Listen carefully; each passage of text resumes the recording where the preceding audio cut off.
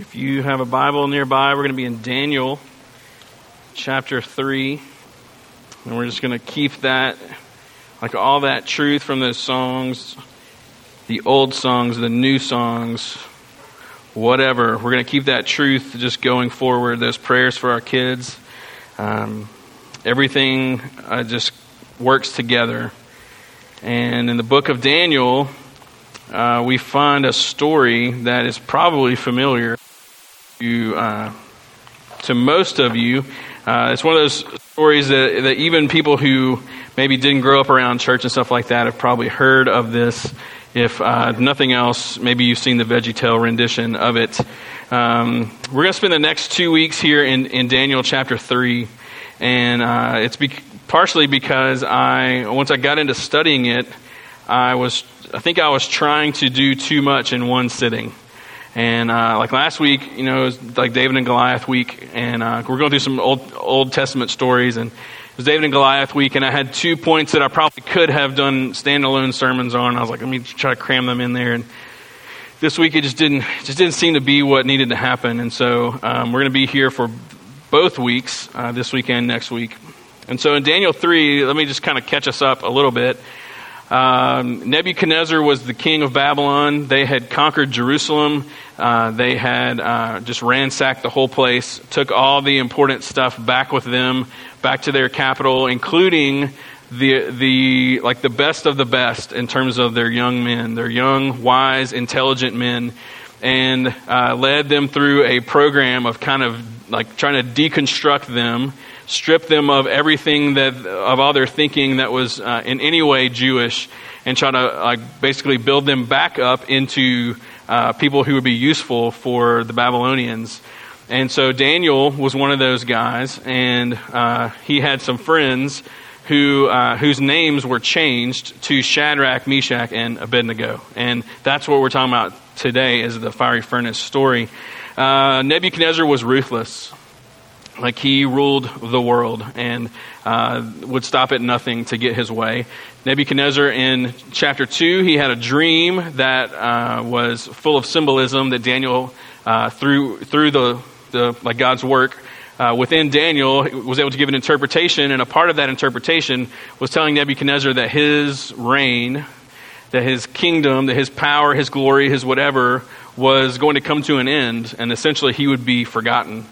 And he didn't like that very much. He was glad for the interpretation of the dream, but didn't like it very much. And the dream involved this statue, and his part of the statue was gold.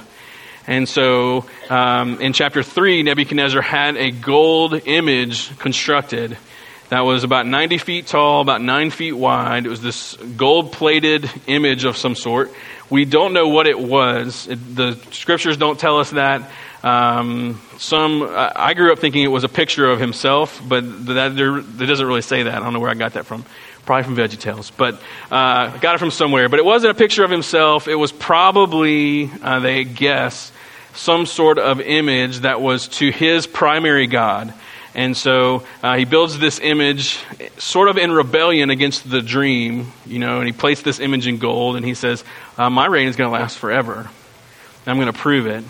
And so he has this image constructed, and he gathers together all of the leaders from the entire kingdom, pulls them all together for this dedication ceremony of this image, and tells them all, whenever you hear the music play, then you are to bow down and worship this image. We're gonna in unity as one kingdom worship this image that is representing this God or whatever, and it's going to establish Nebuchadnezzar as the earthly presence of this God and his authority and all that kind of stuff. And so they have the big gathering, and these are leaders of all different sorts. Now, some of the leaders in the group were from the Jewish plundering of Jerusalem when he brought back all these younger guys. And so there would have been people that he had brought back, kind of try to reprogram them. They saw a lot of potential, made them leaders in different parts of the kingdom. So there were Jewish refugees, let's say, scattered throughout this group of leaders all over this gathering. And there were probably thousands of people at this gathering. And so they get together for the dedication of the image.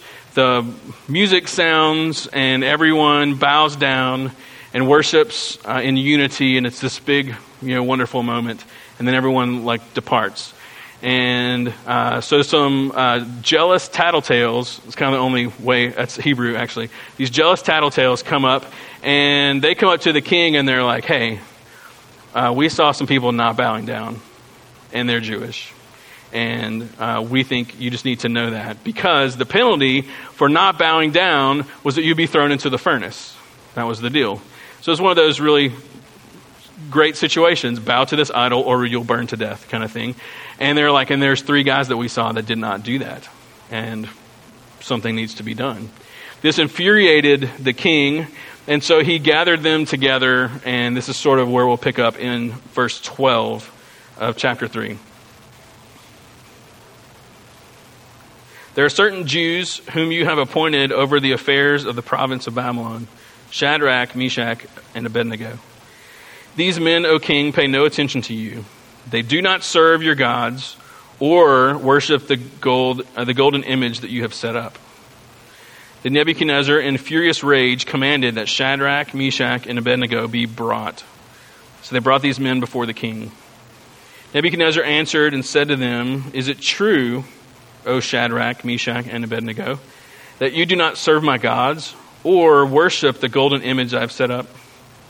Now, if you are ready, when you hear the sound of the horn, pipe, lyre, trigon, harp, bagpipe, okay, and every kind of music, to fall down and worship the image that I have made, well and good. But if you do not worship, you shall immediately be cast into a burning, fiery furnace. And who is the God who will deliver you out of my hands?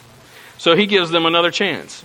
Because Nebuchadnezzar likes these guys. He sees potential in them. That's why he has been training them and trying to reprogram them and all that kind of stuff. He wants them to bow down because he does not want to lose them. So he's given them another shot. And look at verse 16.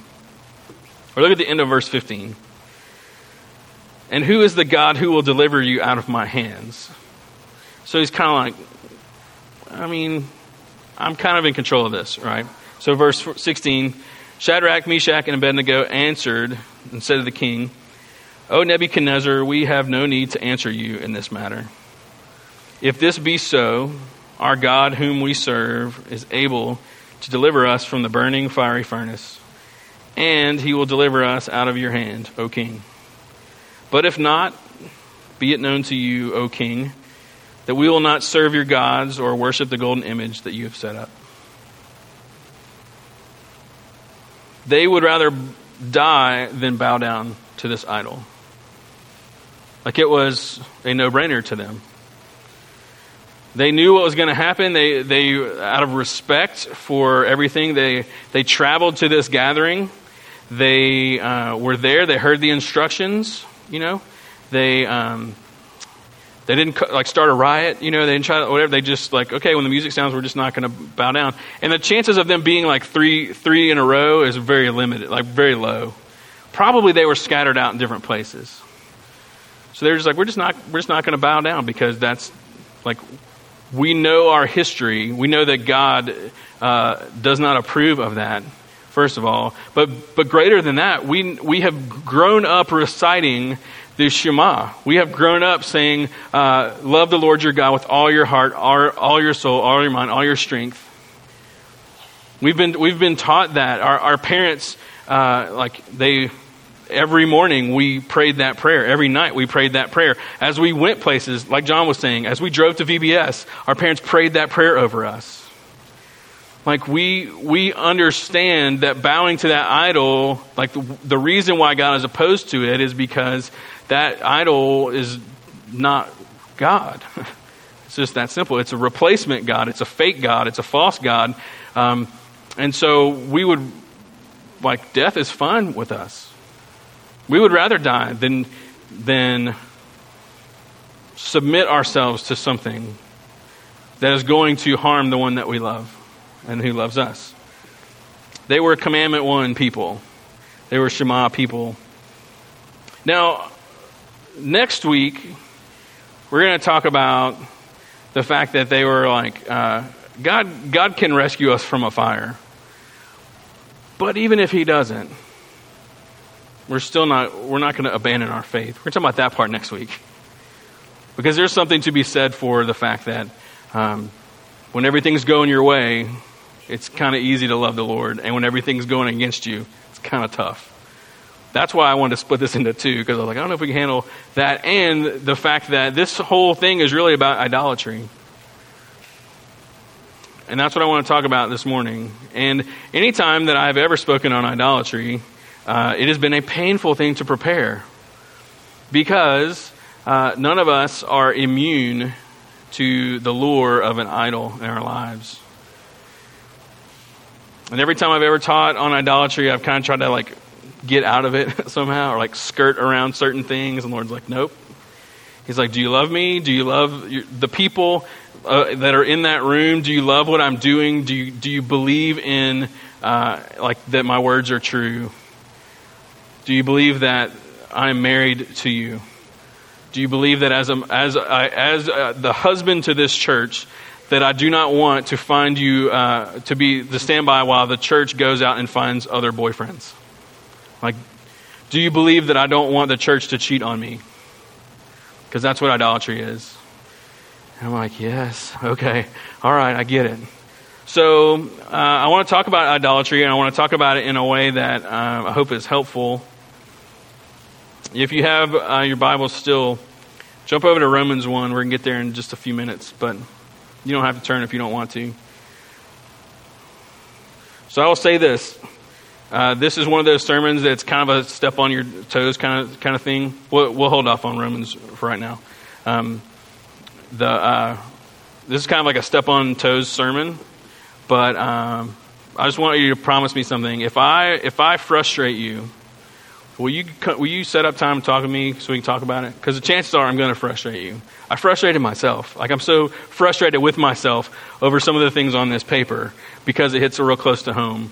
There are times when folks get frustrated with me, but they don't talk to me about it, and it makes me so sad. I would much rather sit down and be able to talk through stuff. So I'm glad we have that agreement. Now you're all nervous about what I'm like. What is this dude about to say? Yeah, I want to set the bar really high, so I'll come in under it, and you'll be like, okay, that wasn't so bad. All right. Look, some of this gets a little lost on us because we don't live in the same culture as them. So in a polytheistic culture, idols are very common, and they're very easy to spot. Some of you have been to India before. That's just one of the places where I've been, and there are just these statues everywhere.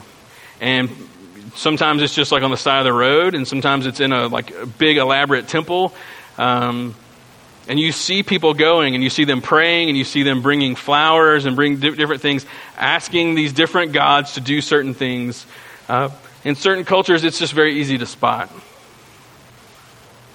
And then the bowing down to an idol or to a graven image like we see here, that's what he tells them to do. He says, when you hear the music, you bow down and you worship. Bowing down is an act of recognizing the worth that's here. You know, back when Wayne Campbell and Garth Algar met Alice Cooper in the cinematic classic Wayne's World, you might remember that they did their we're not worthy, and they started bowing down, and they were actually pretty spot on. That's what you're saying. When it was time to bow down to this idol, you're saying, I am not worthy to be in your presence. You are worthy, I am not worthy. And it is a bending of the knee, a bowing down, a recognition and a submission to what's going on. So to these guys, they were like, okay, graven image, bowing down to it, not going to happen. Easy to say no. In America, idolatry is just as prevalent. It's just subtle because we're conditioned to it, and the enemy is very sly. And so if someone were to put up a statue of someone and worship this, you would say, no, I'm not going to do that. But the heart of idolatry is very much still a thing for us. So what is an idol? An idol is simply a replacement God. That's all it is. It's a substitute. Let me use another movie reference, because that's what I do sometimes. It helps me understand things. Indiana Jones, Raiders of the Lost Ark, goes in and he goes through the cave with Alfred Molina, remember? And they go through the cave and they get past all the traps and stuff. And there's the little golden head sitting there. And he wants to take it, but he somehow knows it's like weighted. This like ancient thing is like weighted, triggered, darts shooting in from the side or whatever. And so he takes a bag of dirt and tries to guess how much it is and takes a little bit out. And he makes this swap. That exchange, he misjudged it and it all goes crazy and the boulder chases him. It's the whole thing. Sorry to spoil it for you. But that exchange right there, it's not a 1-to-1 ratio, but that's what is happening. There's an exchange that happens with a replacement God, with any sort of idol. So Romans 1:25, if you want a good verse for like what is idolatry, how do I understand it? Paul goes through, he's explaining just this unraveling that happens. He says it happens because they exchange the truth about God for a lie and worship the creature rather than the Creator, who's blessed forever. They exchanged the truth about God for a lie, and they worshipped the creature rather than the Creator. So it's simply replacing Jesus with something else. There's a substitution that happens. And an idol doesn't have to be a statue. An idol can be all kinds of things. It can be a person. So your spouse can be an idol, your child can be an idol, your friends can be an idol, your parents can be an idol. What's his name? There's this author who I quote all the time. He talks about how we all, like in a courtroom, there's like a box of jurors, that we all have like these 12 people in our lives. And really, it's that group of people, those are the ones that we care about in terms of their approval of us. Everyone else in the world can think we're whatever, but if that group approves or disapproves, it just swings us on one side or the other. So an idol can be a person, an idol can be a place. You can have a vacation spot. That is your idol. You can have this retirement camp that you dream of. That is an idol. There can be a part of town that you live in, or aspire to live in. That can be an idol. It can be a place. It can be idol can be a thing. It could be money. It could be a house, a car, the stuff that goes in the house, in the car. Your wardrobe can be an idol. Like grown up, like toys. You know what I mean? Like when you get old enough, you're like, I can afford to buy things now, and you just go and you buy things that you don't really need, but they're kind of fun to have. Hobbies can be an idol. Retirement account. If you're obsessed with accruing money for your retirement or whatever. If you own a business, that can be an idol. Also, potential idol would just be ideas. Like something that's not really tangible, but it's this concept that you kind of can obsess over. Like your occupation and career, marriage, family, the idea of success or purpose, or just like comfort. Like I never want to be uncomfortable. Like as long as I'm comfortable, that's like my happy place, right? Like any of these things can be replacement gods, and they usually start off as a good thing. Like almost every idol for us starts off as something, it's a gift from God. All those things I just named, like they're gifts. Your kids are a gift. If you're married, your spouse is a gift. Your friends, your family, your job, whatever it may be, those things are not inherently evil of themselves. So please don't hear me saying any of those things are bad. They're good things, but they take on a different life. And they take on a different life when they start lying to you. Look back at that verse, Romans 1:25. They exchange the truth about God for a lie. That the people, the places, the things, the ideas, they are from God to tell us something that's true, and yet those things begin to lie to you sometimes. That's what I discovered about being a homeowner. It's like, man, my house it'll lie to me. Like it'll almost speak to me sometimes where it's like, you really need this in your house. Or you need this to go over here. You need this for when guests come over. You need this or this or this or this. And next thing you know, you have this super long punch list, none of it that you can afford. And no one ever said that. Like there's no anyone over you saying you have to have all this stuff. And I was like, my house is lying to me. But those relationships can lie to you. Those ideas can lie to you. Those things that you want can all lie to you. They exchange the truth about God for a lie. And the lies can cover all kind of ground. They can lie about who God is. They can lie about his character, about his power, about his care for you. They can lie about who you are. We can come in here and sing a song like we just did about I'm a child of God, yes I am. And there's a part of you that's going, no, you're not. Nah. He's not for you. He's against you. They can lie about who you are. They can lie about what happiness looks like. They can lie about what will fulfill you. They can lie about how you compare to other people. They can lie about if you're successful or not. They can lie about what it means to be a real man or a real woman. They can lie about what makes others approve of you. They can lie about if you're complete or if you are important or if you are loved.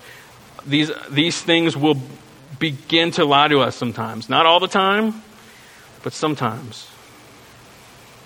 So you put that together in that verse.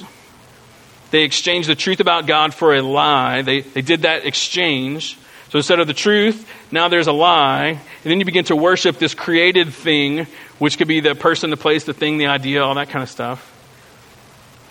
And what happens is that in and of itself is one thing. You can have these gifts from God. They can begin to lie to you, and that doesn't make it an idol. It starts being an idol when you start to believe the lie.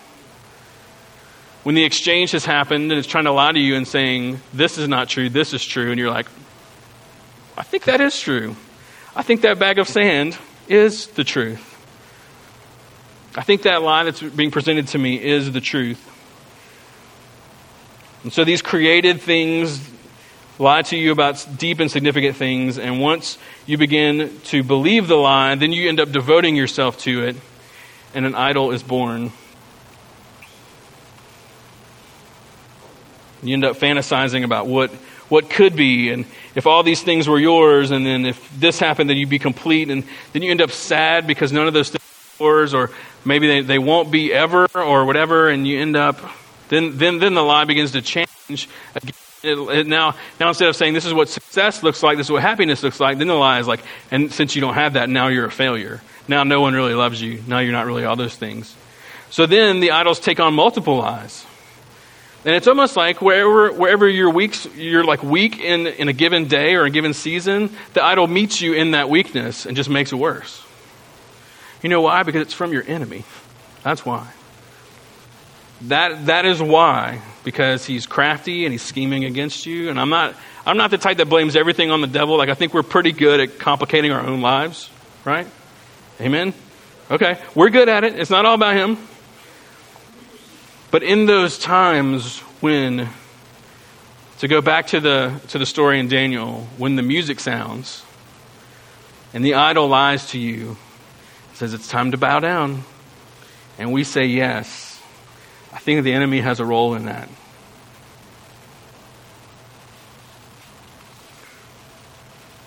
So, what does it mean to bow down? You might think, well, I never bowed down to my house. Never bowed down to my bank account. Never bowed down to my child. Bowing down, for us, I think, is really about pursuit. So here are these things in our lives that are lying to us, and we begin to believe these lies. Bowing down to it, worshiping it, is by pursuing whatever that might be.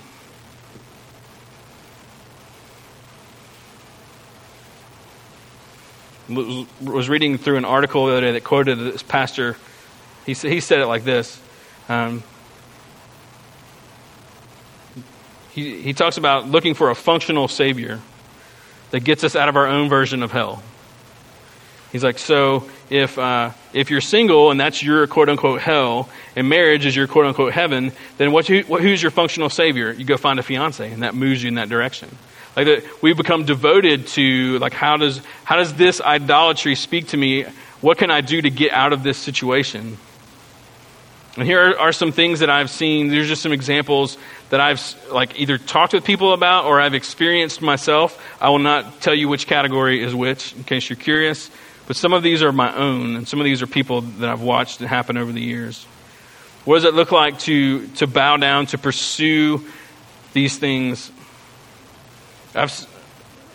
Some have married too quickly, or married the wrong person, or married for the wrong reasons, or maybe all those together because of idolatry.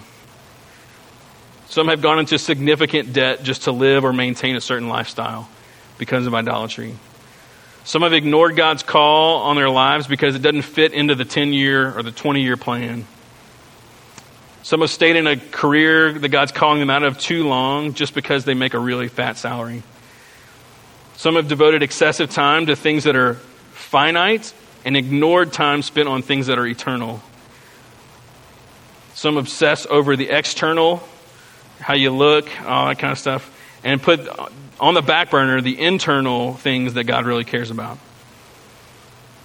Some have neglected marriage because of the kids and the craziness of their schedules. Some have overscheduled their lives on purpose. Some have lied in order to maintain a certain reputation because of idolatry. Some people live vicariously through their kids because of idolatry. Some let social media be a bully to them because of idolatry. Some use social media to cast themselves in a certain light because of idolatry.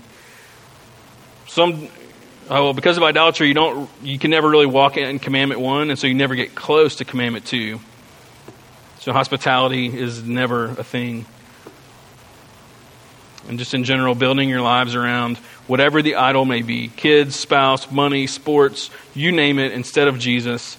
It happens and happens and happens. And if you read Romans 1, Paul says the trajectory of idolatry is your life completely unravels. And that is not what Jesus has for us. So he is looking at his bride and be like, why are you looking for a boyfriend? Why are you looking elsewhere? And it's important, I think, for us to stop and say, why do we do this? And if you're sitting here and you're like, I'm not really tracking along with you, but I think I need to dig into this a little bit more. Let me give you really quickly 4 places that I would start if I was you. And if someone comes to me and they say, hey, I'm not sure where to start, here's what I tell them. Number 1, look at your time. Outside of what you have to do every day or every week, how do you spend your time? Because idols demand time. They do. If your idol is money, if it is entertainment, and if it is your appearance, if it is your career, past a reasonable point, it could be that your use of your time is like an arrow that's going to point towards something that God wants to challenge you on. And time is also energy. So you have to consider not only your time, but how much is left in the tank at the end of it for all the other stuff, the important stuff in your life. I would look at time. Second thing I would look at is money. What does your spending look like? Not only do idols demand time, idols are expensive. They're very expensive. If your hobbies or grown-up toys or debt or even your family sometimes, like those things can become very expensive. Are they supposed to be that expensive? Are you supposed to be spending your money in the way that you are?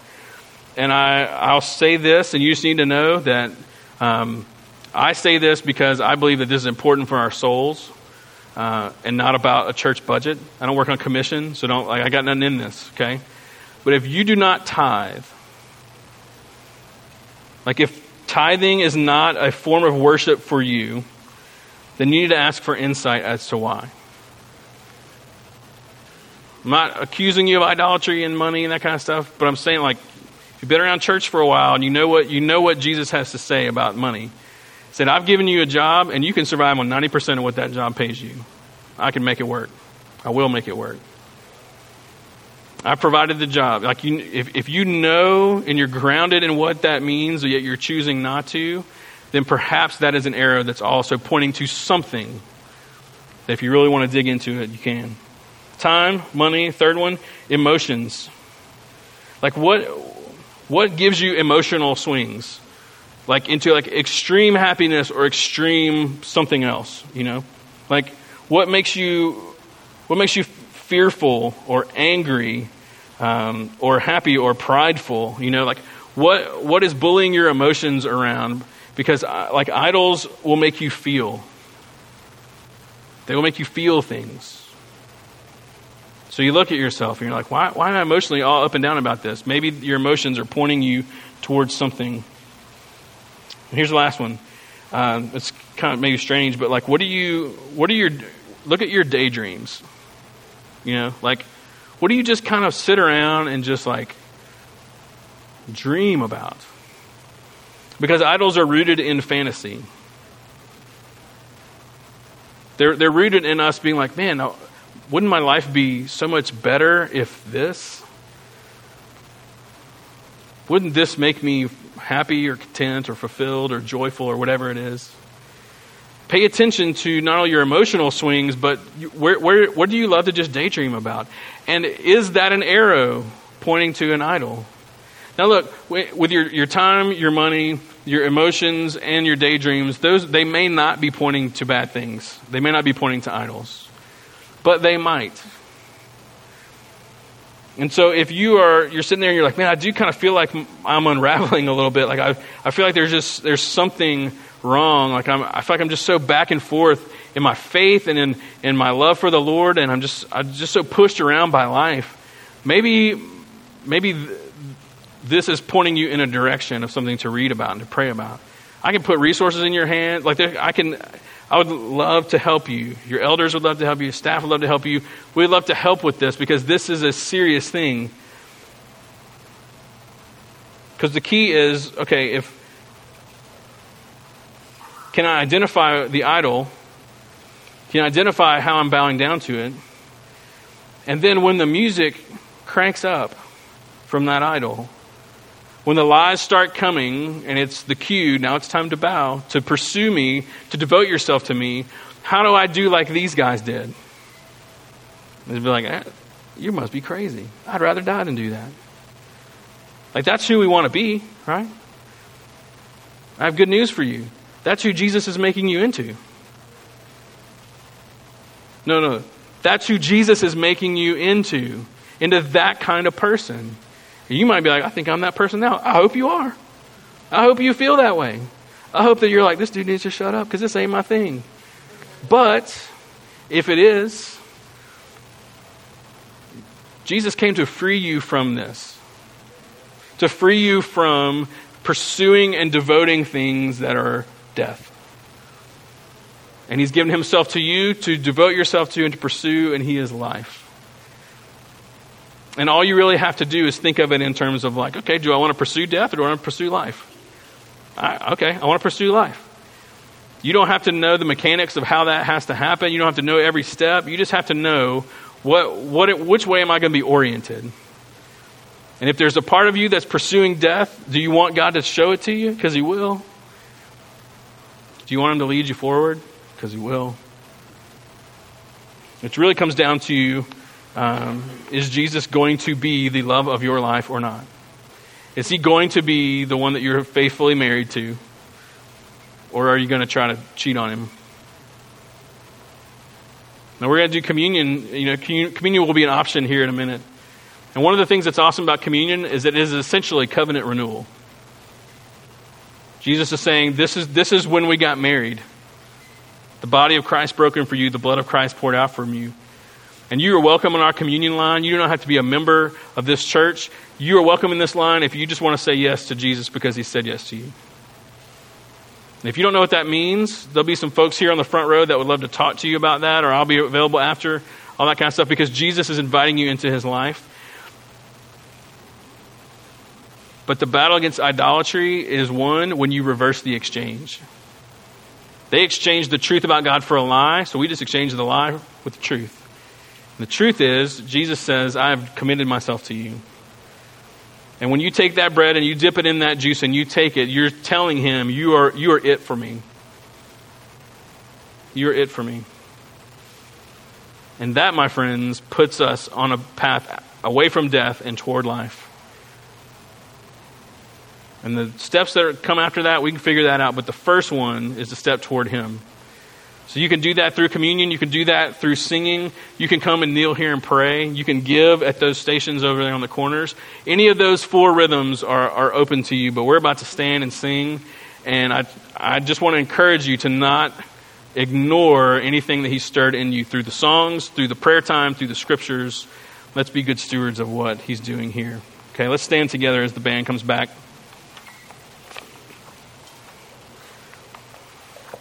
And I know that was a little longer than I anticipated, and I'm really not sorry, but I just want to acknowledge it. But I will say this. Your kids in the nursery are fine. Don't rush through these few moments before chaos happens. Don't rush through it, okay, just because you're worried about time and all that stuff. All right, if God wants to do business with us, let's let him do it. All right, let me pray. Jesus, I'm so thankful that you love us enough to refuse to endorse our rebellion, to refuse to point us toward the replacement gods, that you love us enough to tell us what the truth is and to help us reverse that exchange that may have happened, that you love us enough to give your body and for it to be broken for us and your blood for it to be poured out for us. And you are it for us. There are other voices, other relationships, all these things that are constantly trying to take your place. And yes, God, I confess on behalf of all of us, sometimes we let that happen. But that's not what we want. So would you help us to be faithful to you? You and you alone. And so as we respond, that's going to vary from person to person. But this is our opportunity to come to you and to confess, and to ask for help, and to acknowledge your goodness and your faithfulness to us. And so may these closing moments be something that's honoring to you in every way as we respond. We love you. We pray this in your name. Amen. Amen. Communion is open. You can come when you're ready.